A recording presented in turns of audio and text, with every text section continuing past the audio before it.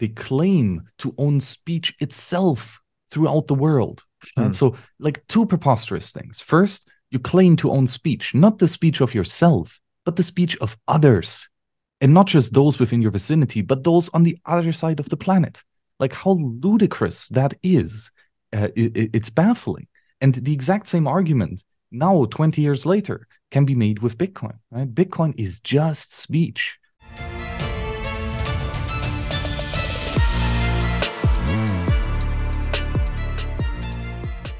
Hey everybody, welcome to the What is Money Show. I am thrilled to have you here joining me on my mission to help shine light on the corruption of money. Now, if this is your first time listening to the What is Money Show, I strongly recommend that you go back to episodes 1 through 9 first, which lays a lot of the groundwork for many of the concepts that we explore on the show. These first 9 episodes are my series with Michael Saylor, and thousands of people have told me that this is the best podcast series they've ever heard, hands down, and that it was instrumental to their understanding of money and Bitcoin. So if you're looking to start a deep dive into the nature of money, I don't think there's any place better that you can start other than episode 1 of this show. Now, a little bit about this show and how it makes money. The What is Money Show is 100% sponsor based. So all of our revenues are derived from direct sponsorships. And I strive to be very selective about the sponsors that I work with, specifically only using sponsors that I use personally, and also choosing sponsors that have values which are well aligned to the values expressed on this show, such as freedom, education, self-sovereignty, etc. So what I'm going to do now is a few ad reads right at the top of the show, and then I'll do a few more ad reads in the middle. And I hope you'll take the time to listen to them, as again, these are hand-selected sponsors, and I think you'll like what they have to offer. Today's podcast is brought to you by Wolf's Clothing. Wolf is the first startup accelerator dedicated exclusively to the Bitcoin Lightning Network. 4 times per year, Wolf brings teams from around the world to New York City to work with like-minded entrepreneurs, pushing the boundaries of what's possible with Bitcoin and Lightning. The program is designed to help early-stage companies achieve product-market fit, develop their brand, secure early-stage funding, and grow businesses that help fuel the global adoption of Bitcoin. So go to wolfnyc.com to learn more about the program or apply. Again, that's WolfNYC, WOLFNYC.com. Max Hillebrand, welcome back to the What is Money Show. Yeah, thanks, Rob, again for the invite, and hello and welcome to the listeners. I'm really excited to be back. I've been loving the Crypto Anarchy series so far, and we have another amazing piece for this round. Yes, I think this is our 3rd installment of the Crypto Anarchy series. You and I have done a series previously on The Ethics of Liberty by Rothbard. But in this series, we've been going through some excellent written pieces that are sort of foundational to the cypherpunk ethos. And this time, we're going to be going through the piece written by John Perry Barlow titled A Declaration of the Independence of Cyberspace. And so just like last time, we're going to start by reading through this piece in its entirety. It's not that long, just 3 pages or so. And then we will go through each paragraph of the written piece and sort of dissect it and discuss it. And so with that, we're going to have you, Sir Max, do the honors of reading through this thing. A Declaration of the Independence of Cyberspace by John Perry Barlow. Governments of the industrial world, you weary giants of flesh and steel, I come from cyberspace, the new home of mind. On behalf of the future, I ask you of the past to leave us alone. You are not welcome among us. You have no sovereignty where we gather. We have no elected government, nor are we likely to have one. So I address you with no greater authority than that which liberty itself always speaks. I declare the global social space we are building to be naturally independent of the tyrannies you seek to impose on us.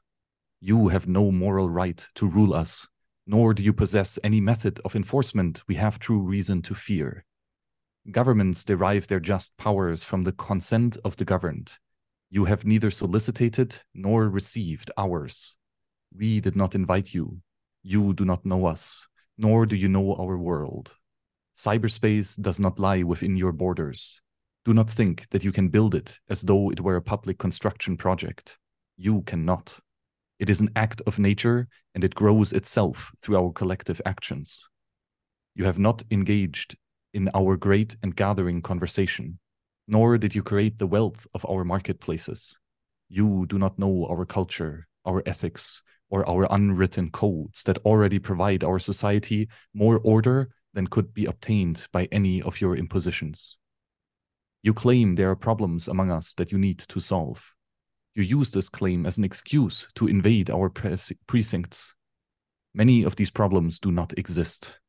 Where there are real conflicts, where there are wrongs, we will identify them and address them by our means. We are forming our own social contract. This governance will arise according to the conditions of our world, not yours. Our world is different.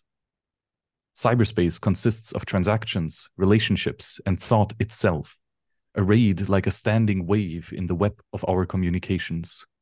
Ours is a world that is bound, that is both everywhere and nowhere, but it is not where bodies live. We are creating a world that all may enter without privilege or prejudice, according to race, economic power, military force, or station or birth. We are creating a world where anyone, anywhere, may express his or her beliefs, no matter how singular, without fear of being coerced into silence or conformity. Your legal concepts of property, expression, identity, movement, and context do not apply to us. They are all based on matter, and there is no matter here. Our identities have no bodies, so unlike you, we cannot obtain order by physical coercion. We believe that from ethics, enlightened self-interest, and the common weal, our governance will emerge. Our identities may be distributed across many of your jurisdictions. The only law that all of our constituent cultures would generally recognize is the Golden Rule. We hope we will be able to build our particular solutions on that basis, but we cannot accept the solutions you are attempting to impose. In the United States, you have today created a law, the Telecommunications Reform Act, which repudiates your own constitution and insults the dreams of Jefferson, Washington, Mill, Madison, de Tocqueville, and Brandeis. These dreams must now be born anew in us. You are terrified of your own children, since they are natives in a world where you will always be immigrants. Because you fear them, you entrust your bureaucracies with the parental responsibilities you are too cowardly to confront yourself. In our world, all the sentiments and expressions of humanity, from the debasing of the angelic, are parts of a seamless whole, the global conversation of bits. We cannot separate the air that chokes from the air upon which wings beat. In China, Germany, France, Russia, Singapore, Italy, and the United States, you are trying to ward off the virus of liberty by erecting guard posts at the frontiers of cyberspace. These may keep out the contagion for a small time, but they will not work in a world that will soon be blanketed by bits-bearing media. Your increasingly obsolete information industries would perpetuate themselves by proposing laws, in America and elsewhere, that claim to own speech itself throughout the world. These laws would declare ideas to be another industrial product, no more noble than pig iron. In our world, whatever the human mind may create can be reproduced and distributed infinitely at no cost. The global conveyance of thought no longer requires your factories to accomplish. These increasingly hostile and colonial measures place us in the same position as those previous lovers of freedom and self-determination who had to reject the authorities of distant, uninformed powers. We must declare our virtual selves immune to your sovereignty, even as we continue to consent to your rule over our bodies. We will spread ourselves across the planet so that no one can arrest our thoughts. We will create a civilization of the mind in cyberspace. May it be more humane and fair than the world your governments have made before. written in Davos, Switzerland, February 8th, 1996. Wow. Very powerful. Um, the fact that it was written in 1996 too. So this is really 25 years before the commercial Yeah, internet really took off. Right. this is before Google. This is before eBay, right? Yeah. It's before PayPal. It's crazy. Do you It's know much about the extremely author? prescient. Like what was his what how did he was he just is he I guess is he a cypherpunk and was he just at the cutting edge of digital technology or what's his deal? Yeah, exactly. John Barry Perlow was a writer, a thinker, and a poet, basically. Hmm. He wrote lyrical, like the lyrics to a lot of Grateful Dead songs, Oh, cool. and then later established the Electronic Frontier Foundation, EFF.org, right? A, Ah. a extremely important think tank, or yeah, just collaboration of people who, well, declare the independence of cyberspace, right? And were Wow. very influential in the body of thought at that time, as Hmm. well then in regulation, right? And fight against overreaching regulation. Hmm. So he was pretty influential. Yeah, it's really really well written and quite the indictment of the existing political order. Um, and yeah, I like how he's painting the internet and cyberspace in general as kind of like a new frontier, right?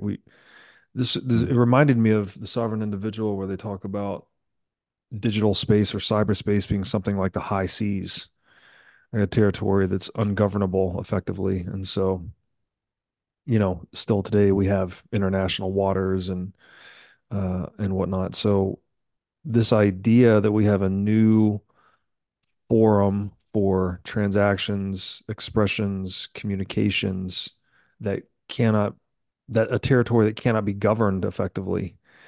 Um, it's almost like an anarcho-capitalist dream, right? This is kind of an ideal towards which the libertarian philosophy has always been striving. Yeah, exactly. And this builds on a way of thinking back then called the internet exceptionalism, where it basically says that, hey, this internet thing, it's extremely special and it's something that we have not seen like this before. Mm, And therefore we need to be very careful with how we think about this and what actions we take within and outside of the internet, and also what rules shall be imposed on this internet and mm, the people who act there within. And like it was written in Davos at the World Economic Forum, mm, just after I think George Bush enacted that Telecommunications Reform Act, which is later mentioned in the piece, which basically established a thought police. People who can say what is not decent to publish. mm, So which words are illegal to speak and to reproduce and to tell others. So this was, even before the crypto wars, right, with mm, PGP and such. But it was definitely where this fight between a free people who may speak and a body of slaves who will be told what to say, uh, certainly started, and therefore it is so influential, because it really embodied that spirit of independence that the early pioneers of this technology mm, felt. And mm, I think it's very, well, very present to later what comes with Bitcoin, and that's mm, why I think that writings as such are extremely important for us Bitcoiners to internalize and to realize that the struggle that we are fighting right now is nothing new. It has been going on for a long time, especially with this technology of the internet. Um, Yeah, it's fantastic. We almost take it for granted today, right? The internet has become just like another utility that we depend on, like electricity or water or anything else. But that taking it for granted might cause us to forget how significant of an innovation this really is, right? We have, mhm. for the first time ever, I guess. I mean, I think ever that we have this forum for limitless free speech. I mean, I guess you could say the forum for free speech before was just physical space, but that doesn't travel very far. Um, and obviously you can write things, you could distribute information via radio or television, but those were very few distribution channels that were then few throats to choke, so to speak. So they could be coerced and controlled somewhat easily. But when you get into the age of the internet, you have this permissionless peer-to-peer media distribution model.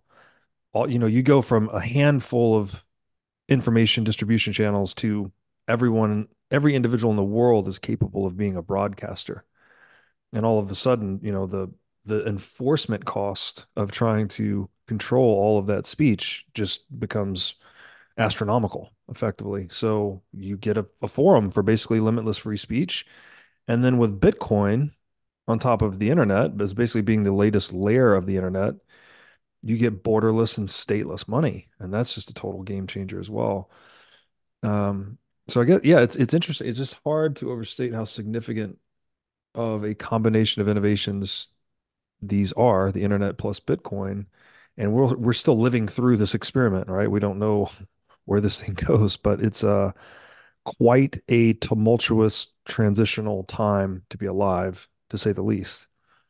Yeah, yeah, for sure. Right. And like there is a huge transition, and that's alluded to in the very first sentence, right? Governments of the industrial world, you weary giants of flesh and steel. Like, I mean, first of all, that's beautiful prose, right? Mm-hmm. And it shows like these are old weary giants like that Mm-hmm. that have clearly accomplished a lot. I mean, look at the Industrial Revolution. Mm-hmm.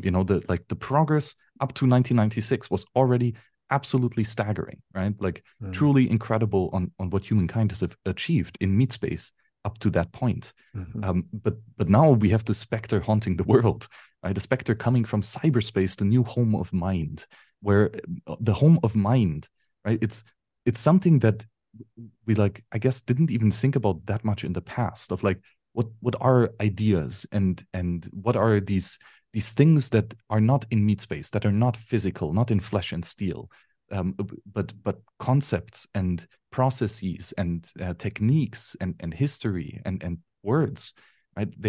And why are they so special, so unique? And I guess the internet, especially at that time, where was the first glimpse of how extremely powerful the realm of numbers is and the Mm-hmm. realm of the mind. Yeah, this is highlighted here of a big change coming.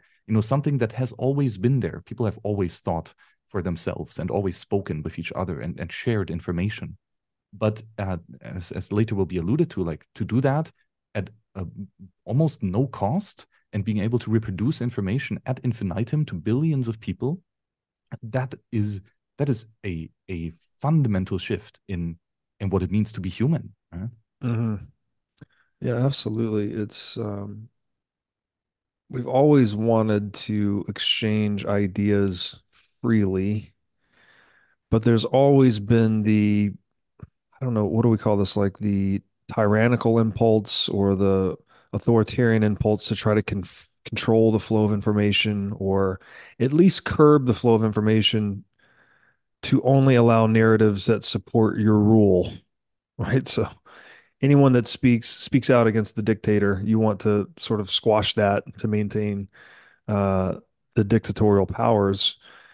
But when you start to inhibit free speech, you interrupt this truth discovery process. Maybe it was Orwell said something like, "If nothing else, liberty means the ability to tell people what they don't want to hear." Right. So this idea that the truth hurts, and sometimes it needs to be said, even if there's certain people that don't want it said, is very important to the ongoing adaptation of human civilization. Right. That we need information needs to flow, otherwise if it stagnates, then we get this buildup of misfitness that eventually culminates in some type of calamity. And the other thing that really stands out to me here, I didn't read, I listened to Atlas Shrugged recently, finally, 64 hour audiobook. Yeah, But I could not recommend it more highly. It is just so comprehensive, all encompassing, beautifully written. The audiobook's fantastic. The voice acting is great. And one of the points Rand makes in that book is the supremacy of the mind, how it really is the ultimate source of all human wealth. Um, she has a quote. I think this is from, we published this on the channel, Francisco d'Anconia's Money Speech. I think this is from the Money Speech, but she has an excerpt from Atlas Shrugged where she writes, quote, try to obtain your food by means of nothing but physical motions, and you'll learn that man's mind is the root of all the goods produced and of all the wealth that has ever existed on earth, unquote. So when we, and it's, you know, the marketplace is the interconnection of human minds. This is what John Vervaeke would call distributed cognition, right? We solve our biggest and most challenging problems through distributed cognition.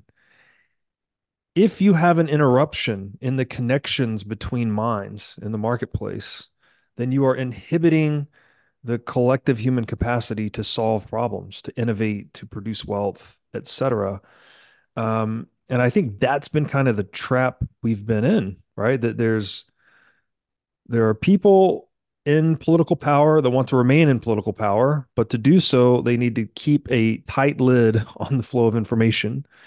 But that tight lid is inhibiting the market process from, again, creating wealth, solving problems. And that's been sort of our rock and hard place, right? We have information that, what does Jeff Booth say? Information wants to be free. It's been struggling to get out and flow freely. But then you have individuals inside of political hierarchies that are trying to keep it isolated or controlled. And so we've had this struggle, and then all of a sudden, boom, cyberspace. This giant territory where it's very difficult to erect borders and constraints. Um, and yeah, as he writes here, right? On behalf of the future, I ask you of the past to leave us alone. You are not welcome among us. You have no sovereignty where we gather. So it's a free territory for the human mind for human minds to interact with one another and to manifest all of the things that interconnected human minds can manifest. Yeah, exactly. And it's about, well, being left alone, right? Specifically from tyrants. Mm-hmm.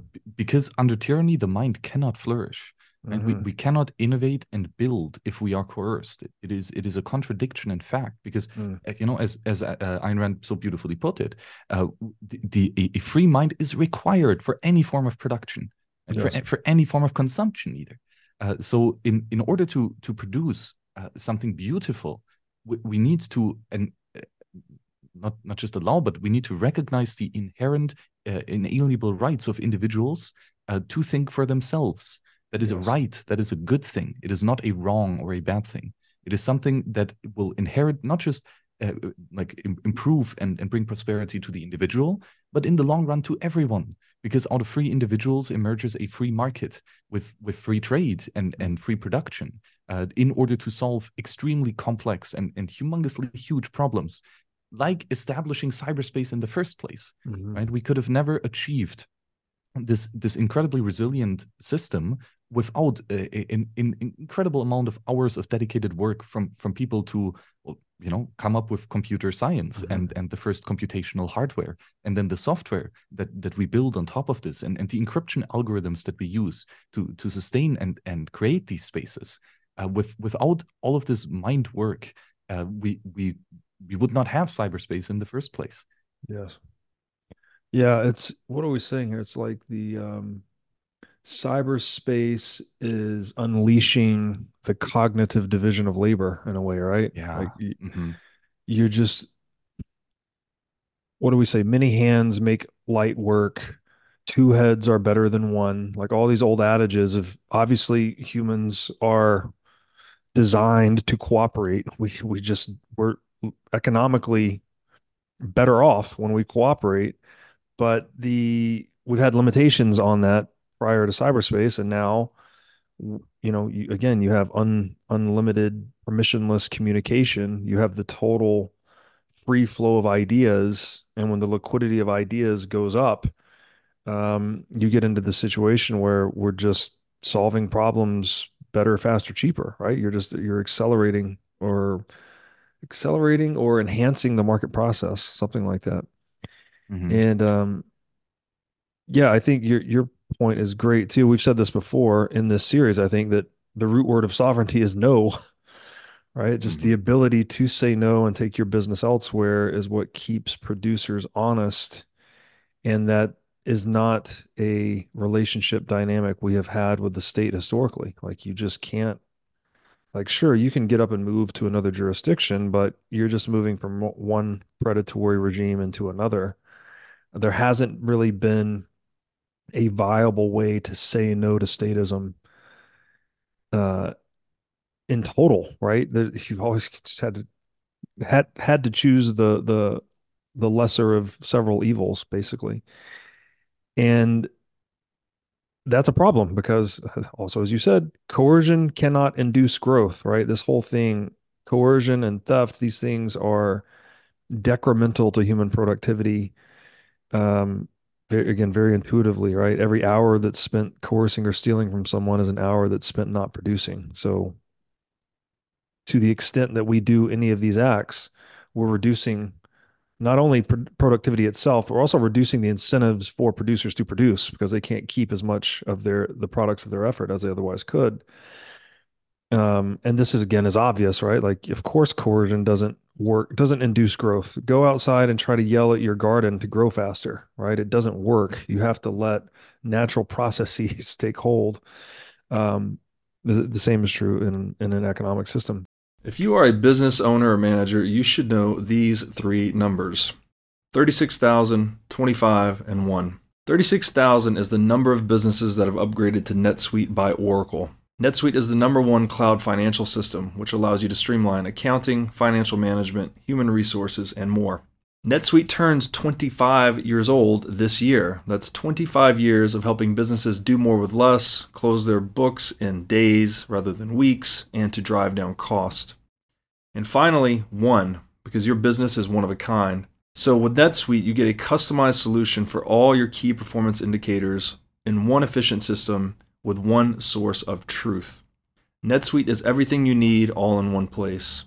Right now, you can download NetSuite's popular KPI checklist designed to give you consistently excellent performance absolutely free at netsuite.com/whatismoney. That's netsuite.com/whatismoney to get your free KPI checklist.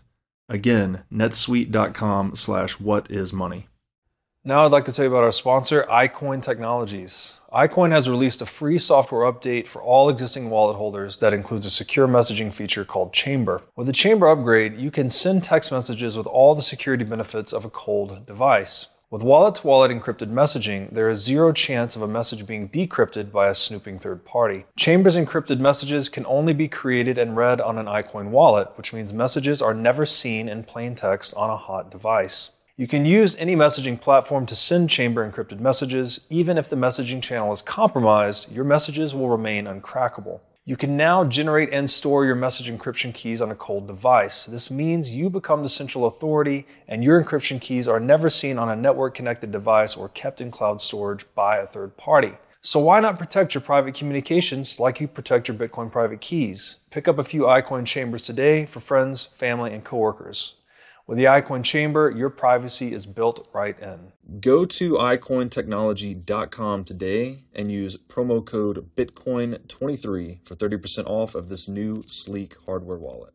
He writes, I guess we're going to the second paragraph here. He writes, "We have no elected government, nor are we likely to have one. So I address you with no greater authority than that with which liberty itself always speaks.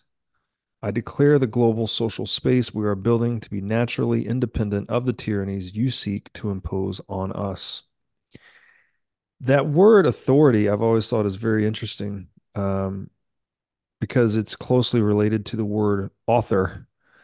And, as Peterson and many others now say we all inhabit stories. And so cyberspace plus Bitcoin is really just, I guess, leading us into a world where individuals can author their own stories rather than just being written into the stories of those that can project the most physical force. Um, and of course, of course, it's not a perfect solution, but it definitely is giving people. This is a shift of power from centralized structures to the people. And I think that word authority is just very telling, in that it's the reduction of centralized authority, but the increase of self-authorship.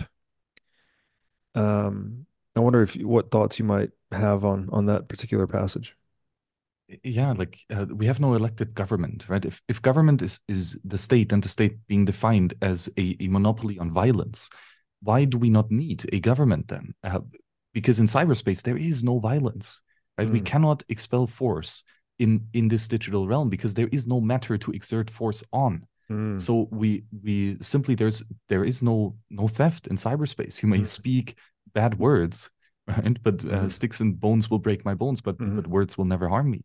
mm, So this means that again, it's the fundamental difference of the scarce world and the non-scarce world, which we had the great mm, series on with Stefan Kinsella. mm, Um, and also in our series right here, we spoke about this, that the aspect that some goods are exclusive and can only be used by one person at one time for one specific reason means that there is a potential conflict over who can allocate these resources. mm, And that potential conflict has to be solved by a certain set of rules. mm, Well, it can be either communism or private property society, basically, or some shades thereof in between. However, in a non-scarce cyberspace, where any information that you would like to read from any person who has ever said it, you can acquire this information for basically free. mm, And then not just that, but you can also talk to whomever you want, who also wants to talk with you, regardless of where they are. And potentially even with the dead in terms of mm, new large language models that can embody a certain a realm of ideas and rehash it given new context. This is something that is almost time travel to some extent, and this is all possible in a realm where scarcity does not apply. And mm, this is why we're not likely to need a body of elected governments to compel force and the monopoly thereof, because mm, in this realm there is no force. This is inviolable property. mm. Yeah, it's well, it's yeah, it's wild. I guess we for the longest, if you ever, I remember watching Star Trek as a kid, and the introduction to the show shows them going into space and saying space, the final frontier. And so I grew up kind of thinking that was the next frontier for humanity. And maybe it is, but we missed this one, right? This whole cyberspace is a new frontier, specifically for ideas, communications, expression, transactions, as we've said, and that the problems that it solves and the capabilities that it unlocks are in some ways more significant than discovering a new physical frontier, right? If we just went to space, we might still have coercive political hierarchies running the show. But with something like cyberspace, you just get a brand new cooperative dynamic among people. And that's really interesting.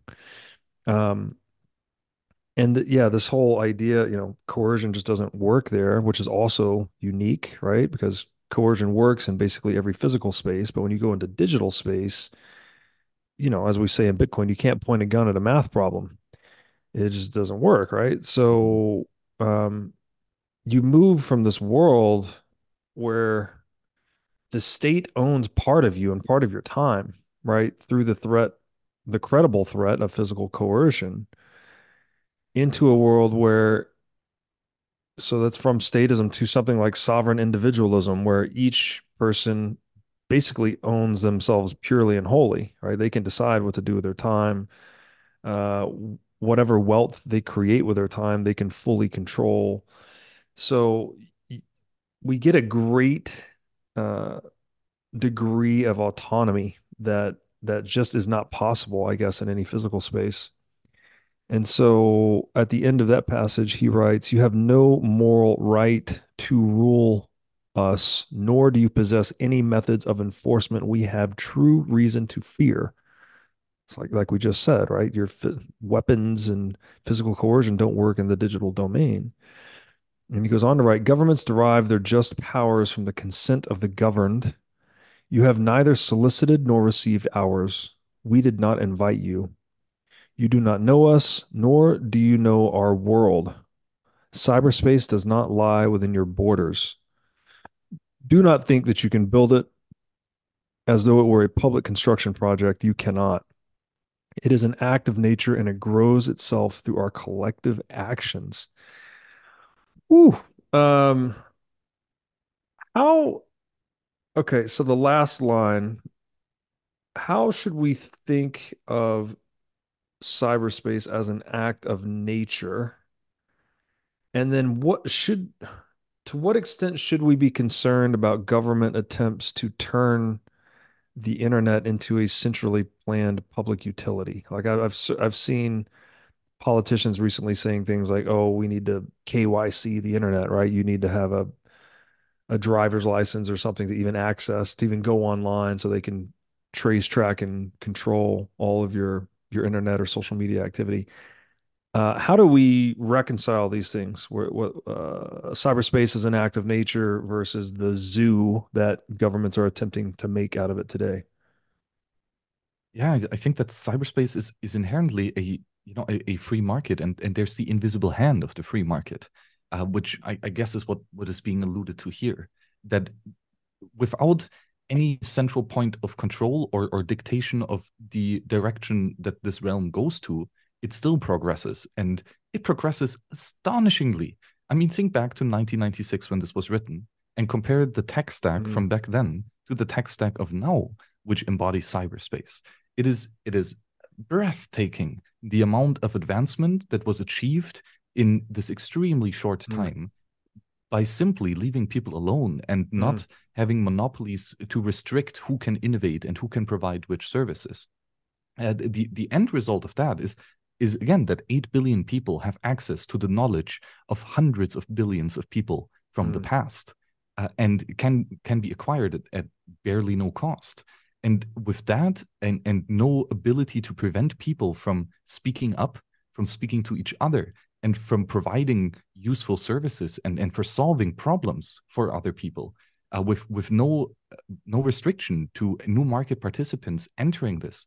Well, the that is the collective actions, right? It's mm, individuals acting in uh, all over the place to then emerge something that resembles a greater and greater problem solving ability, mm, and that then coupled with this idea of free software, that we can solve a problem once and then ship it to everyone for mm, free, is exactly that. It enables us to become more and more proficient and more productive, uh, without having to sacrifice this technology to someone else, right? You mm, don't give up the software once you publish it. No, you retain uh, a perfect quality of the copy of the source code. In fact, when you publish it to 8 billion other people, the likelihood that someone of those minds will find a superior solution to the problem, mm, and then also tell it to you so that you benefit from the improvement to the software stack. That is that is in fact how software works. Like, no mm, developer writes his own code anymore. Everyone uses libraries and mm, abstractions that were mhm. created from other people and reviewed by other people and adapted and improved. That's such a good point. This whole idea of the diffusion of knowledge being so rapid, right? Like what you just said, solve a problem once anywhere, and then you distribute the schematic for the solution, right? Whatever that is, the product or the service. And then you've solved it for everyone, everywhere, forever, right? Yeah. Like the idea, it's just a wild, like it's a wildfire, basically. Um, and the further to that point, the diffusion of knowledge that is incredibly rapid also serves as a scaffolding for the further development of knowledge, right? People don't need to reinvent the wheel, so to speak, every time. You just grab, whatever's out there and drop it into some modular software development schematic, and then you don't like what's a good example? Payments, I guess, right? Where people are just um, drag and drop these different payment solutions, whether it's Stripe, like a fiat rail solution, or you've got what is the Bitcoin based one, BTC Pay Server, things like that. Right, you can just grab these things and add them to your website or your online shop, and you don't need to build the payment processor. It's already been built. You just grab it and drop it on there. Plug and play, maybe something like that. I hope I'm not overstating how simple that is, but I'm not a technical guy. But it seems like it's It's easy, something right? something like 2 weeks and it's done. that. But since 1996, when this was written, right? So we're sitting in 2023, so that's what, 27 years. FANG stocks, Facebook, Apple, Netflix, I forgot the other end, Google, smartphones, Yeah. Uber, and ride sharing in general, Airbnb and house sharing in general, Bitcoin, obviously huge, and most recently AI/large language models. I mean, that's just 27 years. Damn, right? So 27 years, like we've changed, advertising fundamentally, distribution of goods, distribution of media. We've created search engines. We've put a supercomputer in everyone's pocket. We've created ride sharing. We've created home sharing, which is increasing the utilization rates of assets, right? Instead of the car sitting idle all the time or the house sitting idle, it's getting used and monetized. We've created a disruptor to gold and or central banking, which is Bitcoin. And now we have, I guess, an extension of search engines, which are large language models, right? They're like souped up search engines, I guess, or more personalized. That's just 27 years of innovation in cyberspace. What do the next 27 years look like? Yeah. Building upon everything that came before. Right? Yes. Like Uber wasn't possible before the iPhone. There's a stepping function and a certain order of innovations that Right. has to happen in order for the next one, like path dependency. Yes. That is quite essential. And now that we have established all of this that you just said, and we're at this point in the path, what we can build next is like, woof, like Yes. crazy, Yes. absolutely crazy. Yeah. And Reminded. even the people who've worked on each of these fundamental building blocks have no idea, absolutely no idea what crazy minds out there in cyberspace will come up with to build next. Exactly. I'm reminded of that chart that shows the diffusion rate of new innovations, like how long it takes to go from 0% adoption to, whatever the adoption, basically adoption curves for new technologies. But they kept getting faster, right? Because as you're saying, the infrastructure was laid prior. So for um, what was the one? I think it was, like the telephone had a certain curve, had a certain steepness to its adoption rate. But the internet was much faster because the telephone infrastructure was already physically laid. So all you had to do is sort of piggyback the internet infrastructure on top of it. Obviously, there were some modifications, but then things come along like, the FANG stocks we mentioned, and the adoption rates are super fast because they're just software deployments, right? It's not even there. Obviously, there's hardware on the back end, but the software can be deployed to consumers super quickly. So presumably, things like the adoption rate of Bitcoin should be even faster than the internet, right? Because the internet infrastructure is already in place. Um, I assume the same would be true for AI and or large language models. So you get this accelerant effect, right? That each new innovation benefits from the efficiencies of the innovations antecedent to it. Yeah, yeah, exactly. And this is why this space is naturally independent of the tyrannies. Like it is simply out of this realm, right? It is no longer applicable, and that fact alone, has to be celebrated.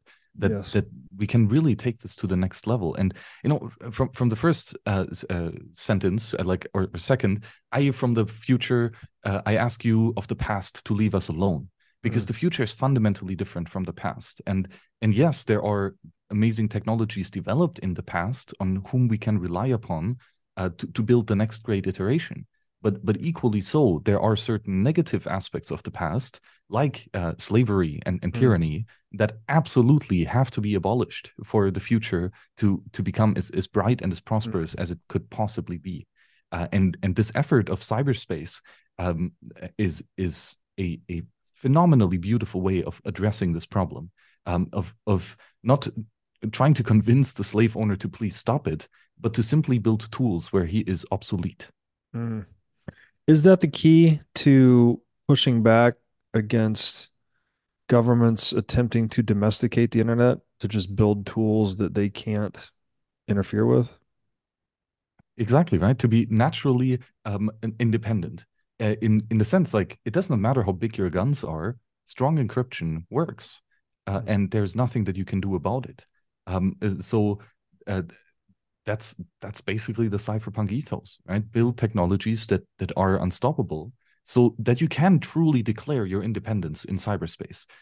Because if without strong protections that actually increase the cost of attack, right? Then a simple declaration is empty words. It needs to be followed up with being actually defended in the nature of things. But thankfully, math and cryptography is a beautiful thing in nature that we have discovered and that we can use. And of course, not just that, but any bits and bytes, any computer software stack. These are phenomenally tools that work in reality and that are right to work because they are correct, because they are inherent with how things are. And again, with this new home of mind, we can review these technologies and these software stacks. Like cryptography used to be the most arcane magic by a few select individuals and militaries not so long ago, right? But nowadays, cryptography is used by everyone, right? We have dispersed these technologies from the hand of a few to the hand of everyone, and that is a fundamental shift in the power dynamics. No, it's such a great point, and I really think this is key to what makes us human, actually. We all typically, when people are inquiring into what distinguishes humans from animals, they'll point to something like language. Say, oh, well, humans, speak and humans think, we use cognitive software we call language. But I think it's actually more general than that, that we are, because language is a tool. What really distinguishes us from animals is that we are highly sophisticated tool using creatures.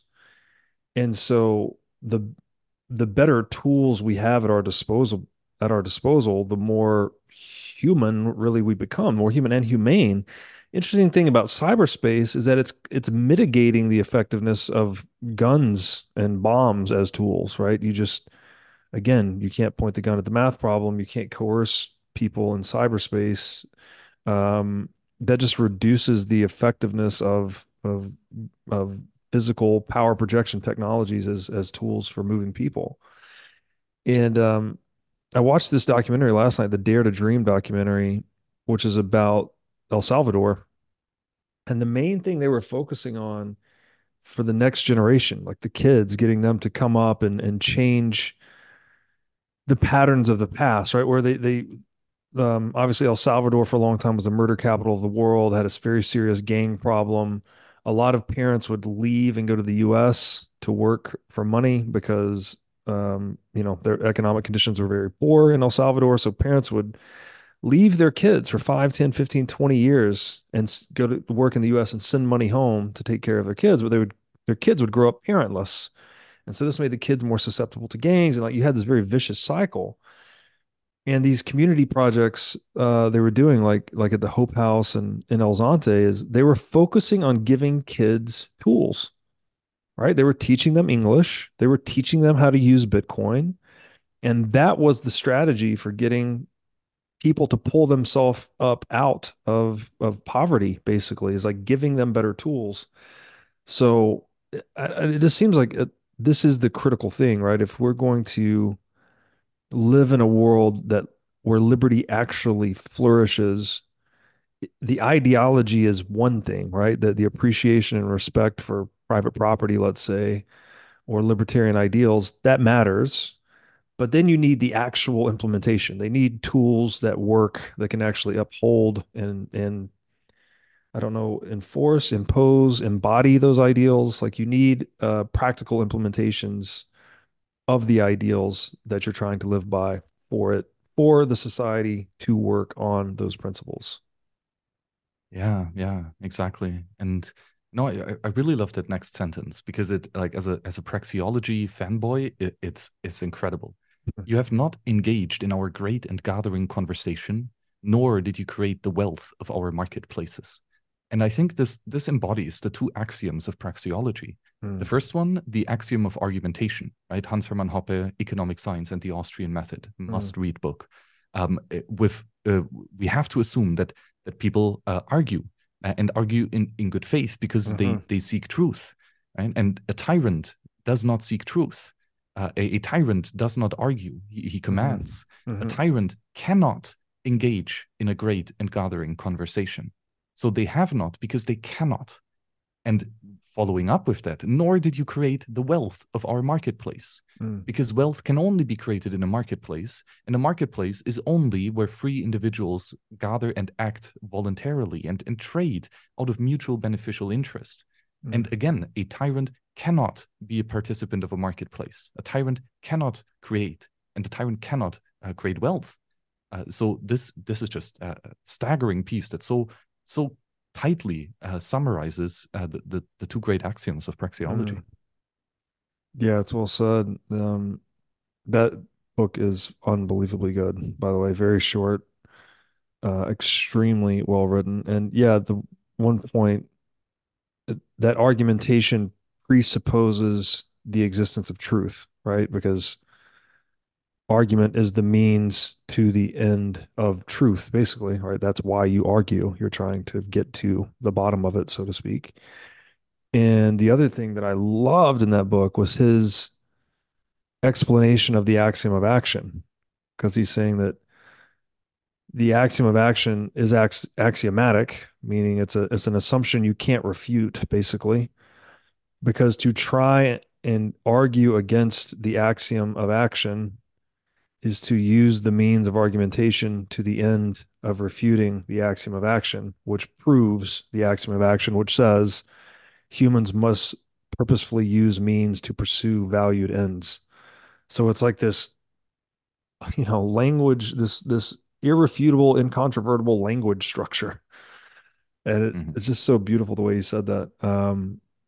You Yeah, know, and right, argumentation is a part of cyberspace, right? yes, That is the realm of the home of the mind, right? yes. And that's why tyrants have no power here, Mm, because they have to play on our rules because we argue and the code is either correct or it's not correct, right? The math formula is either true or not. You can yes, either decrypt the message or you cannot. There is simply no yes, way around it. yes, for sure. Yeah, it's a domain, I guess, where truth actually reigns rather than Mhm. just arbitrary power, and that makes all Yeah. the difference. Um, okay, which line are we on now? Is it you claim? Is that where we're at? You do not know our culture, our ethics, or our unwritten code Ah, that already provides our society more order than could be obtained by any of your impositions. No, absolutely beautiful that this realm of cyberspace, yes, it is anarchy. There are no rulers who can compel others, but mm, that does not mean that it is chaos. It means that there are a plethora of codes and rules and ethics and culture that is embodied by the people who choose to embody it, yes, where that emerges a much more complex and much more beautiful structure, right? Because the cyberspace is so dispersed, it's in the mind of every individual, and when we have full freedom of the individual who is the one to create the space, then it can flourish in ways that nobody else would have thought mm, of because you are not the one who came up with it and mm. who put out these ideas. Yeah, I'm reminded here too. I think Bitcoin is Venice is probably the best Bitcoin rabbit hole book. I don't know if you've gotten into Mm-hmm. that one yet, but they talk about culture as a form of capital, really. Mm-hmm. And so this whole thing, like you do not know our culture. our ethics, our unwritten codes. In this free market for ideas, there are brand new forms of culture emerging because there are new forms of capital emerging effectively, right? So it's very interesting to look at it that way.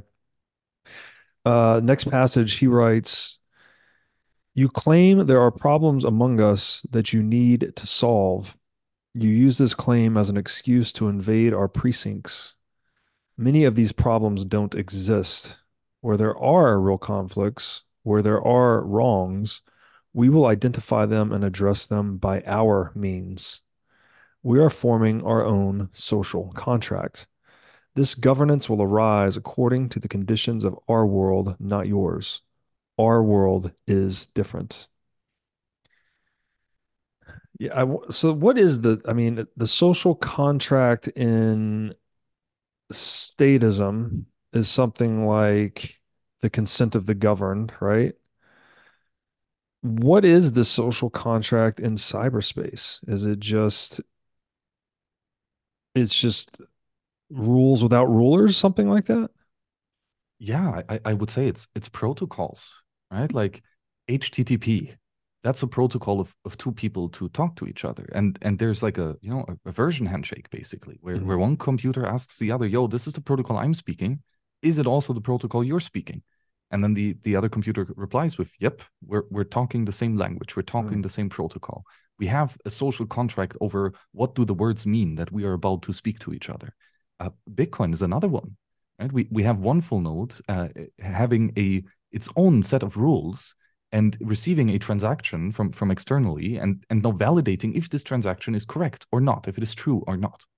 And if other people come to the same conclusion of yes, this transaction is valid, then indeed we have a social contract Mm. where two people agree on how to engage with each other, and it's not something arbitrary and easily changed. It's actually very clearly defined in bits and bytes, and it then also the outcome therefore Mhm. clearly is right. If you run a Bitcoin full node software, you implicitly agree with like all of the rules that are embodied in this code because you're running the code on your own machine.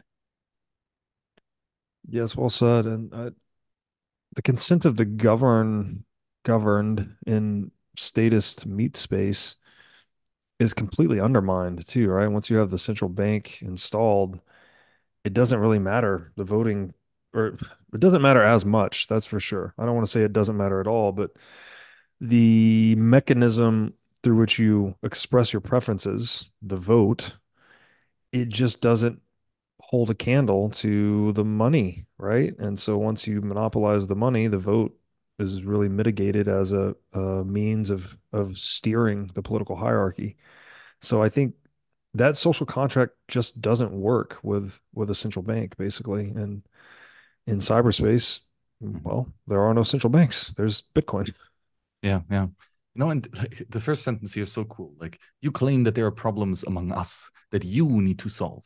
It's like saying, hey, the central bank, guys, like, you clearly don't have enough money. Like, we Mhm. definitely have to print a bunch of Bitcoin now. And I'm here to do that, right? Like, Right. I can totally solve this problem for you, man. I pushed a button. We have 21 billion Bitcoin and more, right? Mhm. Great. Um, yeah, but those problems don't exist. Right? The problem Yeah. that you claim exists and that you're here to heroically solve is not a problem. In fact, it is a feature, not Right. a bug. Right? So external forces uh, try to make us believe that there are certain problems that need to be addressed, when in reality they are exactly what the individuals using the system want and how the system should behave. Right? Mm. So where there are wrongs, however, right, when someone tries to spend a coin that does not belong to him, meaning he does not have the private key and therefore cannot produce a valid signature, Mm. then that means that every Bitcoin full node is simply going to reject this, saying, no, you're not authorized to spend this coin. So we can, with real conflicts, right, which is direct theft of coins that do not belong to you, or Mm. indirect theft via inflation of coins that others have chosen to use. These are the actual types of wrongs that we in fact have written software to automatically identify and automatically address them and remove them from being a concern.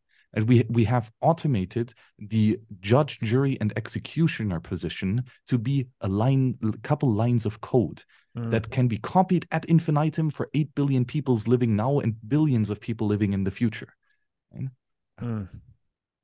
Yeah, man, it's this idea of a social contract that is written actually in accordance with the plans and preferences of the participants.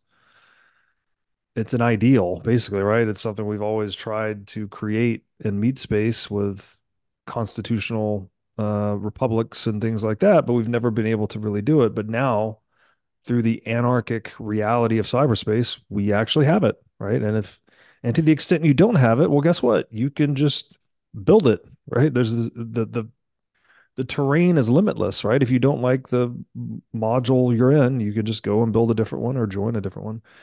And so the whole thing is antithetical to the statist social contract where you're just forced to accept whatever is, right? Whatever the monopolist has created, that's what you have to subscribe to. Um, I think this next passage is like the peak of his poetic writing here. Cyberspace consists of transactions, relationships, and thought itself, arrayed like a standing wave in the web of our communications. Ours is a world that is both everywhere and nowhere, but it is not where bodies live. I just think that's a poetically beautiful line. And again, written in 1996, but he's describing, I mean, obviously he's describing the internet, but this is core to Bitcoin's value proposition, the everywhere and nowhere thing, right? That it's everywhere accessible, but nowhere seizable or confiscatable, something like that.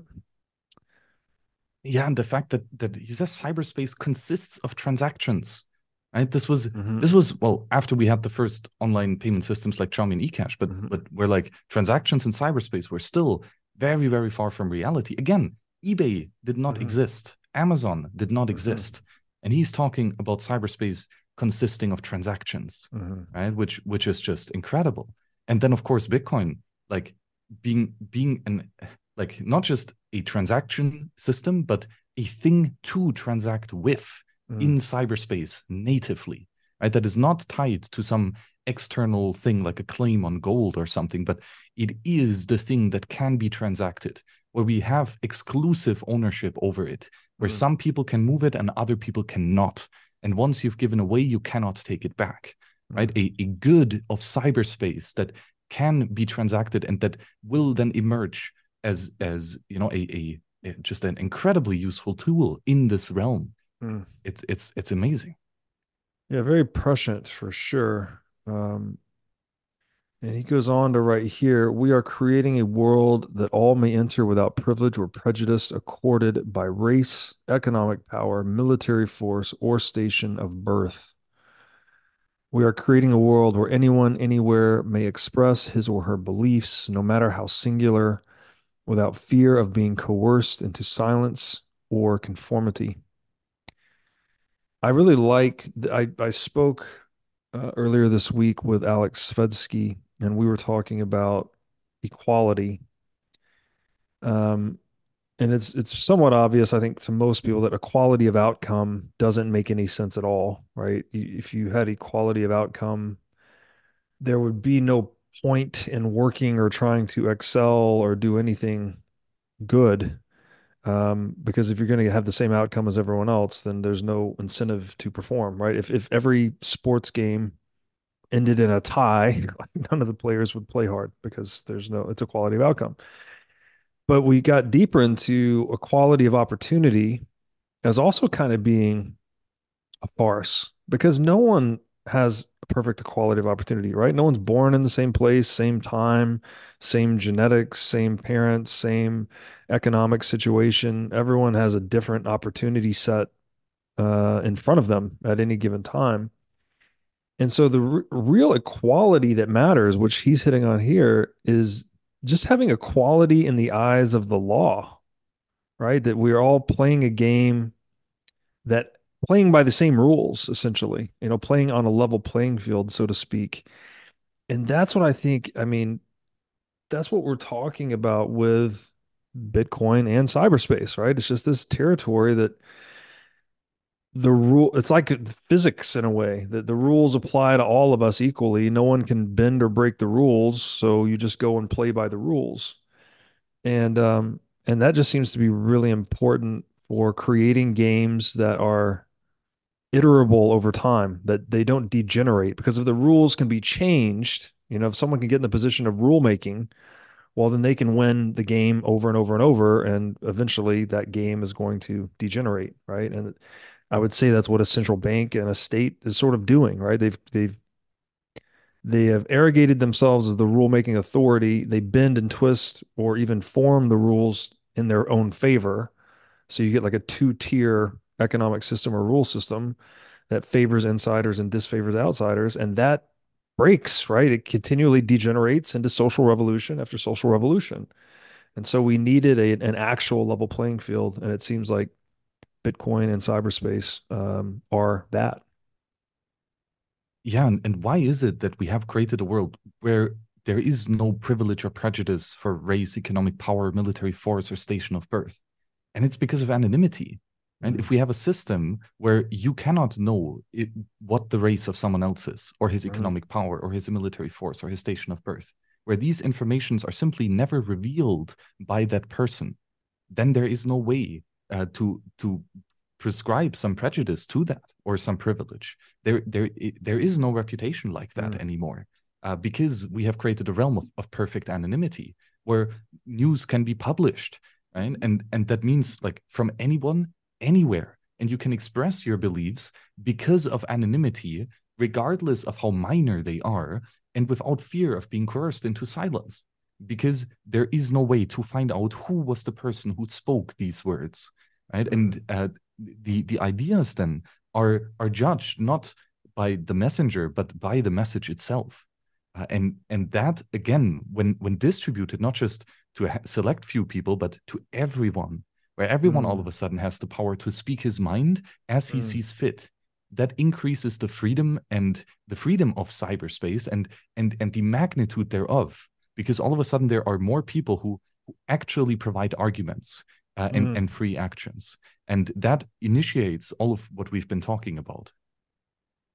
I love that point you made, judging the message on its own merits rather than judging the message by the messenger, right? That you can just let the idea sort of stand on its own 2 feet without it being tainted by any political whatever, by the guy or girl that said it. That's a very unique value proposition of cyberspace that we just didn't have that before, right? I mean, I guess you could write anonymously in a way, but to have an entire digital avatar or presence online that's anonymous, even multiple, right? You can have multiple identities online for different purposes. Like this really opens up the possibility of people speaking freely in a way that was never before possible. One of my highest health priorities is keeping my brain in top shape. To take care of my brain power, I do many things, such as striving to read, write, exercise, and meditate daily. One of the latest tools in my brain power toolkit is MindLab Pro. MindLab Pro is a nootropic supplement that is scientifically proven to enhance your brain power. When I take MindLab Pro, my mind feels like it has a better grip on the world. My thinking is more lucid, and the articulation of my speech is much more clear. MindLab Pro has been tested in rigorous, double-blind, placebo-controlled human trials and has been proven to enhance brain power for users in every age group. MindLab Pro is an advanced formulation of 11 nootropic ingredients and is backed by research from 1,473 human trials conducted over a period of 32 years. So if you're looking to start enhancing your brain power, MindLab Pro is an excellent solution. Go to mindlabpro.com/breedlove to start enhancing your brain power today. Again, that's mindlabpro.com/breedlove. Now I'd like to tell you about our sponsor, CrowdHealth. CrowdHealth is a crowdfunding platform for paying medical expenses in lieu of an insurance policy. CrowdHealth recently announced that it is integrating Lightning payments with Breeze's Lightning SDK. In the United States, we spend more than twice the average amount of money on healthcare than other developed nations. Medical costs are one of the leading causes of bankruptcy in the United States, and it is not a secret that the medical system in the US has many, many issues. The crowd health model is based on offering an alternative to the conventional insurance policy at a cheaper price point. For a monthly membership fee of $50, Crowd Health will negotiate medical bills to get the cheapest price possible, help locate healthcare providers, offer access to their member crowdfunding service, and more. Prior to the Breeze integration, Crowd Health had been functioning over traditional fiat payment rails, which introduced unnecessary transaction fees and delays in settlement. By integrating Lightning payments into the Crowd Health business model, payments between members can now be made with near zero fees and with final settlement occurring in mere seconds. So go to joincrowdhealth.com/breedlove today to sign up. He goes on here to write, and this is where we get into the world of Bitcoin a little more concretely. Your legal concepts of property, expression, identity, movement, and context do not apply to us. They are all based on matter, and there is no matter here. Our Wonderful. identities, what's that? Yeah, just wonderful, right? There is no Yes, matter here. Wow. yes, so good. Our identities have no bodies, so unlike you, we cannot obtain order by physical coercion. We believe that from ethics, enlightened self-interest, and the commonweal, our governance will emerge. Our identities may be distributed across many of your jurisdictions. The only law that all our constituent cultures would generally recognize is the golden rule. We hope we will be able to build our particular solutions on that basis, but we cannot accept the solutions you are attempting to impose.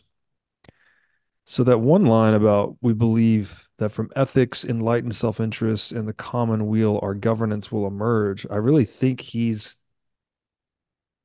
dicting Bitcoin in a way, right? It's like, um, we talked about this before, but like, okay, ethics, the whole idea of what you should do, right? Not the is, not the descriptive perspective on reality, but the prescriptive orientation to reality. What should we do about it, right? This is how things are. What should we do about it? And I think Bitcoin's so interesting that it's this might be a stretch, but I've said it's sort of like a system of ethics energized by economic incentives. Mm-hmm. It's incentivizing us to act a certain way in the world, right? That we should actually, the natural law dictum, do not steal. It's sort of incentivizing you not to steal and incentivizing you to be honest. And so in that way, it's like it's not just ethical code written down saying here's what we should do and like let's just trust and hope everyone does that. It's actually paying you Mm-hmm. to be honest and to not, to propagate honest transactions and it makes stealing difficult basically. So it makes stealing less profitable. So it's kind of like a penalty to stealing or an inhibition rather than a penalty, I guess. And so that Mm-hmm. steers, at least in theory, who knows what's going to happen here? Maybe we've just all drank too much Bitcoin Kool-Aid, but in theory, it steers human action in an ethical direction through the um, presence of economic incentives, something like that. Mm-hmm. Mm-hmm. And that's what governance is, right? It's like governing what people do. And so Bitcoin really does seem to be kind of like have like this ethical or governance dimension to it that he's predicting here. Yeah, yeah. And in the previous sentence, right, we cannot obtain order by physical coercion. Again, we talked about this in the past, but this simply means that because in this world, in this realm of cyberspace, coercion and violence is no longer an option. Mm-hmm. And this means we have to deal with the problems elsewise. And if we have the Hoppian view that ethics is about non-coercion, then this means that like most or any action in cyberspace will be ethical because coercion and violence is not possible. Mm. And then enlightened self-interest is the game theory and economic Mm-hmm. incentives Mm-hmm. that you have mentioned. And commonweal is the realization that theft is prosperous for everyone, right? And out of all of these three facets, governance will emerge, which we absolutely see in Bitcoin, right? It's a beautiful level of governance that clearly says what is correct and what is not correct. and that fully enforces those claims of quality. Uh, and in that next sentence, then our identities may be distributed across many of your jurisdictions. Again, 1996, but it predicts peer-to-peer technologies, which at that point didn't much exist, right? In the sense of BitTorrent, for example, or Bitcoin. This is when we can distribute risks of acting and by just replicating the code and running it on numerous computers by numerous people, so that if one of those people or computers gets shut down, the system as a whole does not die because it is distributed across jurisdictions. And then that means that an attacker needs to coordinate across time and space and jurisdictions for a massive attack, which again, because information longs to be free and code can be copied extremely cheaply, the thought of eradicating the Bitcoin source code ever is preposterous, because how could you ever attempt it? Yeah, it's such a great point. It's amazing how much he could see around the corner, I guess.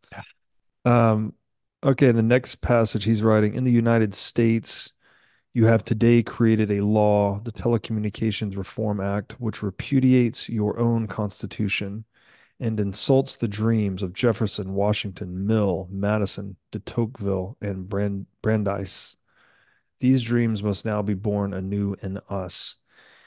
I assume he's saying that the Telecommunications Reform Act contradicts the First Amendment and the freedom of speech, but I'm not exactly sure.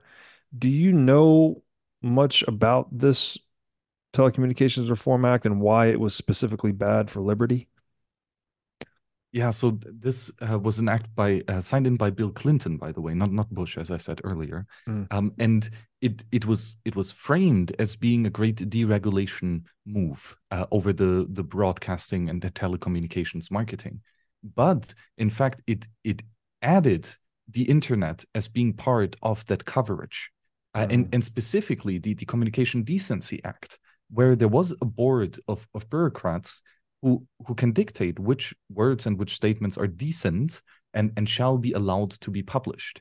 And if certain sentiments or words are not agreed or sanctioned by this group of bureaucrats, then it is illegal to publish these, which of course is contradictory to reality. It is simply impossible to prevent people in cyberspace from speaking. Again, because they can do so anonymously and because they can do so in a self-sovereign manner on their own computers, and with their own actions. So the attempt of silencing a minority simply because they are not liked by a group of bureaucrats is not just against ethics of man, but it's against the reality of how cyberspace works. And that is what he's pointing out, that this law, like, even if well intentioned, is very much against reality and against how decent human beings ought to behave. Yeah, it's great that pre-cyberspace, a piece of legislation like that could be really destructive. But post cyberspace, it's like it's moot in a way, right? It's like Yeah, doesn't that's no power here. Yeah, I've we've joked before in Bitcoin. It's like passing a bill to ban Bitcoin is like passing a bill to ban gravity. Sure, you can pass it, but it's not going to change anything. And again, maybe that's a bit of a stretch. I don't know, but the spirit of the comment is that it's basically unenforceable, right? There's a new technological paradigm where the enforceability of this law is just near zero, something like that. And thank God for that, right? Thank God that we can talk freely and tell the emperor he has no clothes, so to speak. Yeah. All right, next passage. You want to read the next one? I think I read the last one. Yeah, like you are terrified of your own children, since they are natives in the world where you will always be immigrants. And because you fear them, you entrust your bureaucracies with the parental responsibilities you are too cowardly to confront yourselves. that's again like so powerful, and it just echoes so much from what we see today. I mean, look at how central bankers are talking about Bitcoin, and people who work on Bitcoin. They are terrified of the power that is within these technologies, and they don't understand that this great power is to their own best benefit, and to the immense benefit for the future. And so they are literally afraid of their children, because you can be for sure, damn sure, that every bureaucrat or central banker who is yelling against Bitcoin, that his children are very much Bitcoiners, because they get it, since they are born natively to this world of cyberspace. Again, this was written in 1996. There's now 20 years later, a bunch of people have been born to cyberspace after this was already a reality. And I mean, who knows about the next generation of people being born now who are natively born not just to cyberspace of information, but to the cyberspace of money as well with Bitcoin.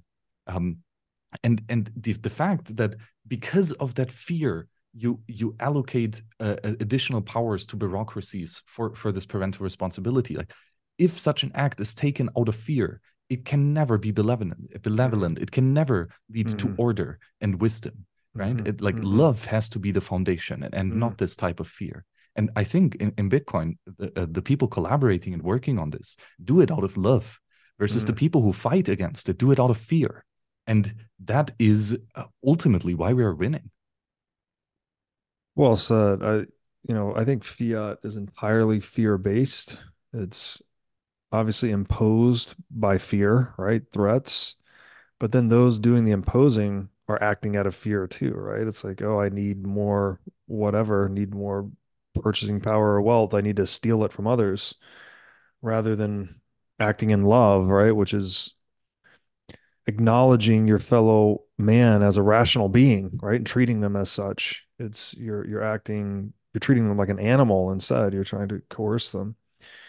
And this idea of the children being born into the digital world natively, I think that gives so much credence to that saying that there's nothing more unstoppable than an idea whose time has come. It's like it's the same thing we were saying earlier, right? Once the solution, you solve the problem once, and then you distribute the solution in cyberspace, it's solved for everyone, everywhere, forever. And that's really what Bitcoin is, right? Like, we've had broken money forever. We've had, approximations of good money and a gold standard here and there, but we've never had truly good money, sustainably good, unbreakable money. And what do we have now, right? We have everyone growing up at the digital age.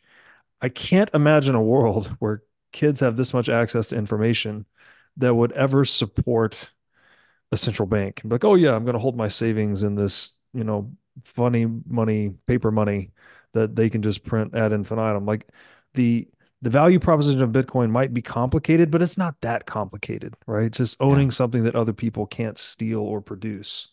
Truth Kids are going to rarely is figure that out. competent, right? I'm sorry, what's that? Truth rarely is complicated, right? Exactly. Should be common Exactly. sense. It makes sense. It's just not common these days.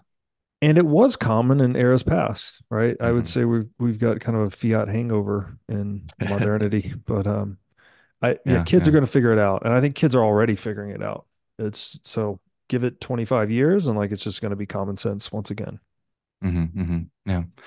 And to continue, in our world, all the sentiments and expressions of humanity, from the debasing to the angelic, are parts of a seamless whole, the global conversation of bits. We cannot separate the air that chokes from the air upon which wings beat.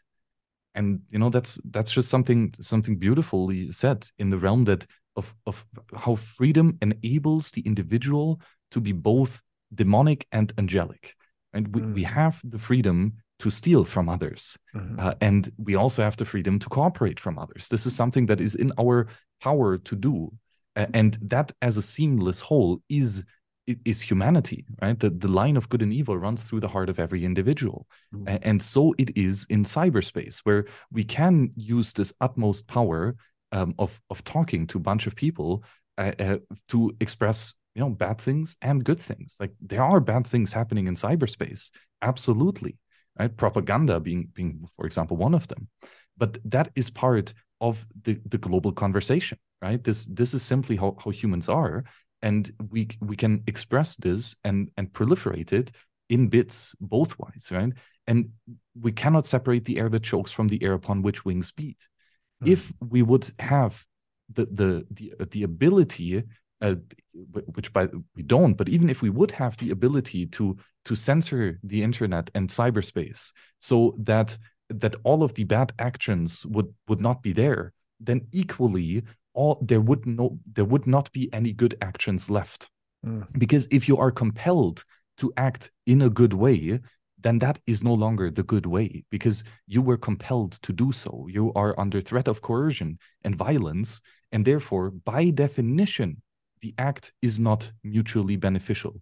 Right. Because if you would have chosen it voluntarily, well, that's a whole separate thing. But being forced to be gratuitous, to be kind, to be loving to others, it's an oxymoron. Yes. Yeah, it's a confession. If the coercion is necessary, then you're confessing that it's not beneficial to one party, right? Whoever the coerced party is, they're not willing to do it on their own accord, then they're not benefiting from it, or at least they're not thinking they're going to benefit from it. So it's an oxymoron, like you said. You cannot coerce goodwill or anything good for that matter. Um, okay, continuing here, he writes, in China, Germany, France, Russia, Singapore, Italy, and the United States, you are trying to ward off the virus of liberty by erecting guard posts at the frontiers of cyberspace. These may keep out the contagion for a small time, but they will not work in a world that will soon be blanketed in bit-bearing media. Your increasingly obsolete information industries would perpetuate themselves by proposing laws in America and elsewhere that claim to own speech itself throughout the world. These laws would declare ideas to be another industrial product, no more noble than pig iron. In our world, whatever the human mind may create can be reproduced and distributed infinitely at no cost. The global conveyance of thought no longer requires your factories to accomplish. So again, back to that idea we talked about at the top of the show, we've just moved, and I think this goes a long ways to explaining all of the tumult we're seeing in the modern age, is that we've moved from a world with a few information distribution channels or media channels, if you want to call them that, to one in which any individual human with access to the internet can be a media channel or an information distribution channel in and unto themselves. Sovereign Individual called this the move from broadcasting from broadcasting to narrowcasting? Is that what it was? Where instead you had this kind of one to many media model, we now have a many to many media model. And that's much harder to control. Like, how do you control that? It's damn near impossible, as we're seeing with all the veil of bullshit being lifted in the world on different things, right? Pharmaceuticals, central banking, WikiLeaks, the list goes on and on and on of how truth is being revealed more quickly in the digital age. Yeah. And, like back in the early days of cinema and movies, there were like boards of decency to watch every movie and give it a parental rate on like how old should be the people who watch these movies. And you can attempt to do that in a broadcast media, right? And now with the internet and the Telecommunications Act, they were trying to do the same thing for this narrow casting, where the many to many interactions. And Barlow is simply pointing out, like, it barely worked back then, and it for sure is not going to work now. So what you're doing is pointless. It is against nature, and you cannot fight nature. And like that, there's these they try to erect these guard posts at the frontiers of cyberspace, and they may keep out the contention for a small time, but they will not work in a world that will soon be blanketed in bits and bit-bearing media. So this just means that, and so similar to Bitcoin, right? They are trying so hard at the frontiers of cyberspace, at Yeah. the place where you can exchange, for example, your fiat to Bitcoin. They Yes. try so hard with Yes. so many guard posts and regulations and treating anyone like a criminal and demanding full surveillance over Mhm. how much Bitcoin are you buying and where are you keeping them and why are you doing that, right? In order to delay the inevitable, but they Mhm. can at most delay it. And most likely, the fearful and hysterical clinging on to the powers that are left will squeeze those in the fiat realm so much that they will even the faster look for alternatives that are more free and more prosperous. So they might delay it for a small time, but I think that at some point the doors will break and the onslaught of freedom loving individuals who claim their own rights back in cyberspace with strong encryption, with Bitcoin, etc., will simply be overwhelming. Yeah, wonderfully said. It's really an attempt to fight the tide, so to speak. Yeah. And I'm reminded of when the Gutenberg printing press emerged and the church at first ignored it. Then eventually they tried to censor the printing press. And then that led to more books being printed about how to construct the printing press. Like you try to, it's the anti-fragile thing. You try to cut off one head and three more pop up and it's basically unstoppable. It also reminds me of that meme of the guy that's like mopping at the beach. He's like trying to mop up all the water at the beach. It's like it's so pointless. This thing it's everywhere and nowhere, right? It's liquid. So how are you can't erect these barriers to stop it. I don't know. It's very, very interesting that way. Yeah. You want to And read this and last piece? they Curious how? Oh, and they, sorry. Go ahead. yeah, they claim to own speech itself throughout the world, right? Hmm. So, like two preposterous things. First, you claim to own speech, not the speech of yourself, but the speech of others, and not just those within your vicinity, but those on the other side of the planet. Like how ludicrous that is. It's baffling. And the exact same argument now, 20 years later, can be made with Bitcoin, right? Bitcoin is just speech. The Yes. Bitcoin code base, the Bitcoin transactions, the Bitcoin mining, it's all simply speech. It's just reproducing information and trying to claim that a select few individuals have the ownership over the speech of others on the other side of the planet is even more preposterous now than it was 27 years ago. Yes. Yeah. Beautifully written. Um, I will read, I guess, the last passage here to carry us out.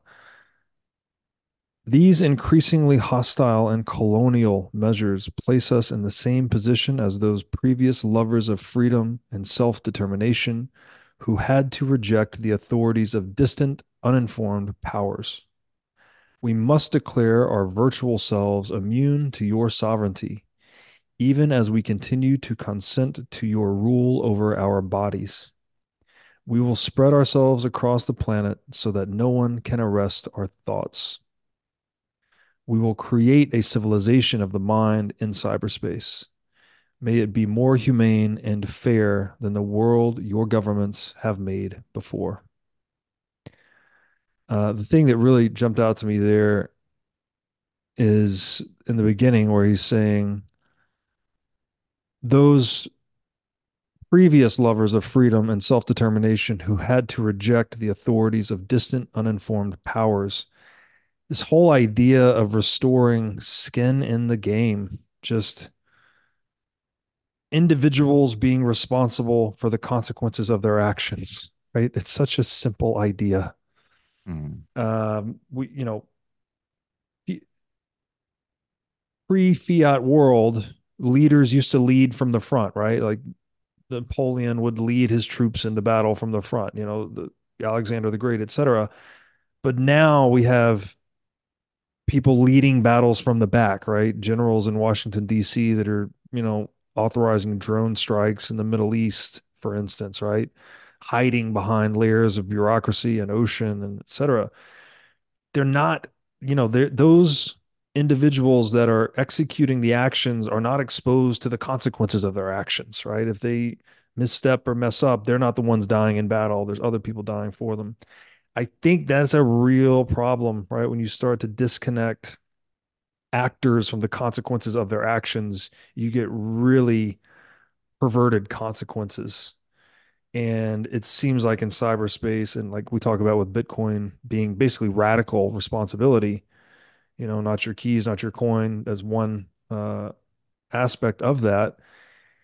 It's reconverging actors with their actions and the consequences of their actions. And I think that's very important for creating a free and functional world. Yeah, yeah, and again, that is not a new thing. It is Moses leading the slaves out of Egypt. It is Washington Jefferson declaring independence from a old and remote British king. It is Mm-hmm. the early cypherpunks declaring the independence of cyberspace, and it is Satoshi declaring the independence of money. All of these are the trend in the same direction towards the same goal. And we must declare our virtual selves immune to your sovereignty. It is a moral and ethical obligation to defend yourself because that defends not just you individually, that defends humanity as an ideal and as an aspect. Mm. And when humanity is being trampled upon and spit in the face, then we have a duty to declare ourselves immune and to ensure that sovereignty and tyrants do no longer have power over us.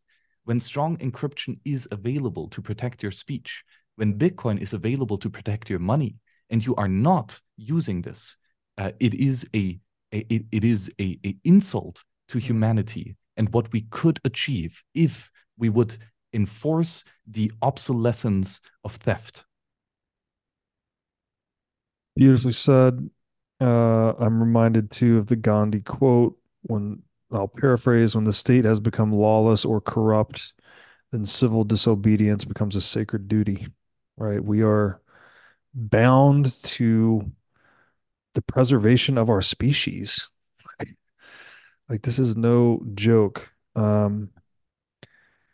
So yeah, this is a wonderful piece of writing. Very short, very poetic, but very on point. Mm. And this final sentence in the paragraph, we will spread ourselves across the planet so that no one can arrest our thoughts. And again, this is peer-to-peer technology. This is Mm. BitTorrent, so that nobody can stop thoughts from being spread. And this is Bitcoin, where nobody can stop a money issuance to be stopped. And it's also Bitcoin multi-signature, where the spending of a coin cannot be stopped. And that is absolutely wild, Mm. right? So we are creating a civilization of mind in cyberspace. There has not been a civilization before. If you think about it, with the amount of theft that was not just possible but that was encouraged.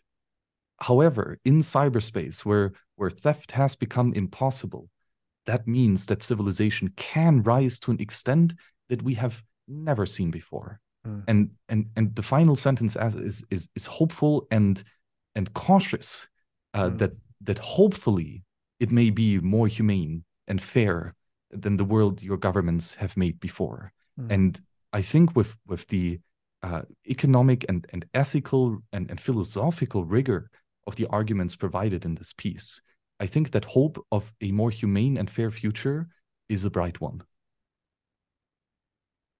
Agreed. And that is a great place to put a button on it. Max, thank you for recommending this piece. I think this fits perfectly into the series. And thank you again for doing this.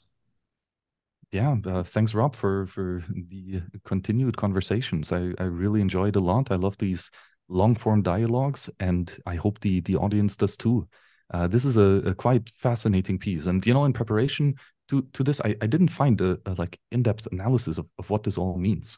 So I'm quite happy that we got this on record, and hopefully it's something, yeah, useful and valuable for others. Indeed. Until next time, my friend. Yeah, thank you. Bye bye.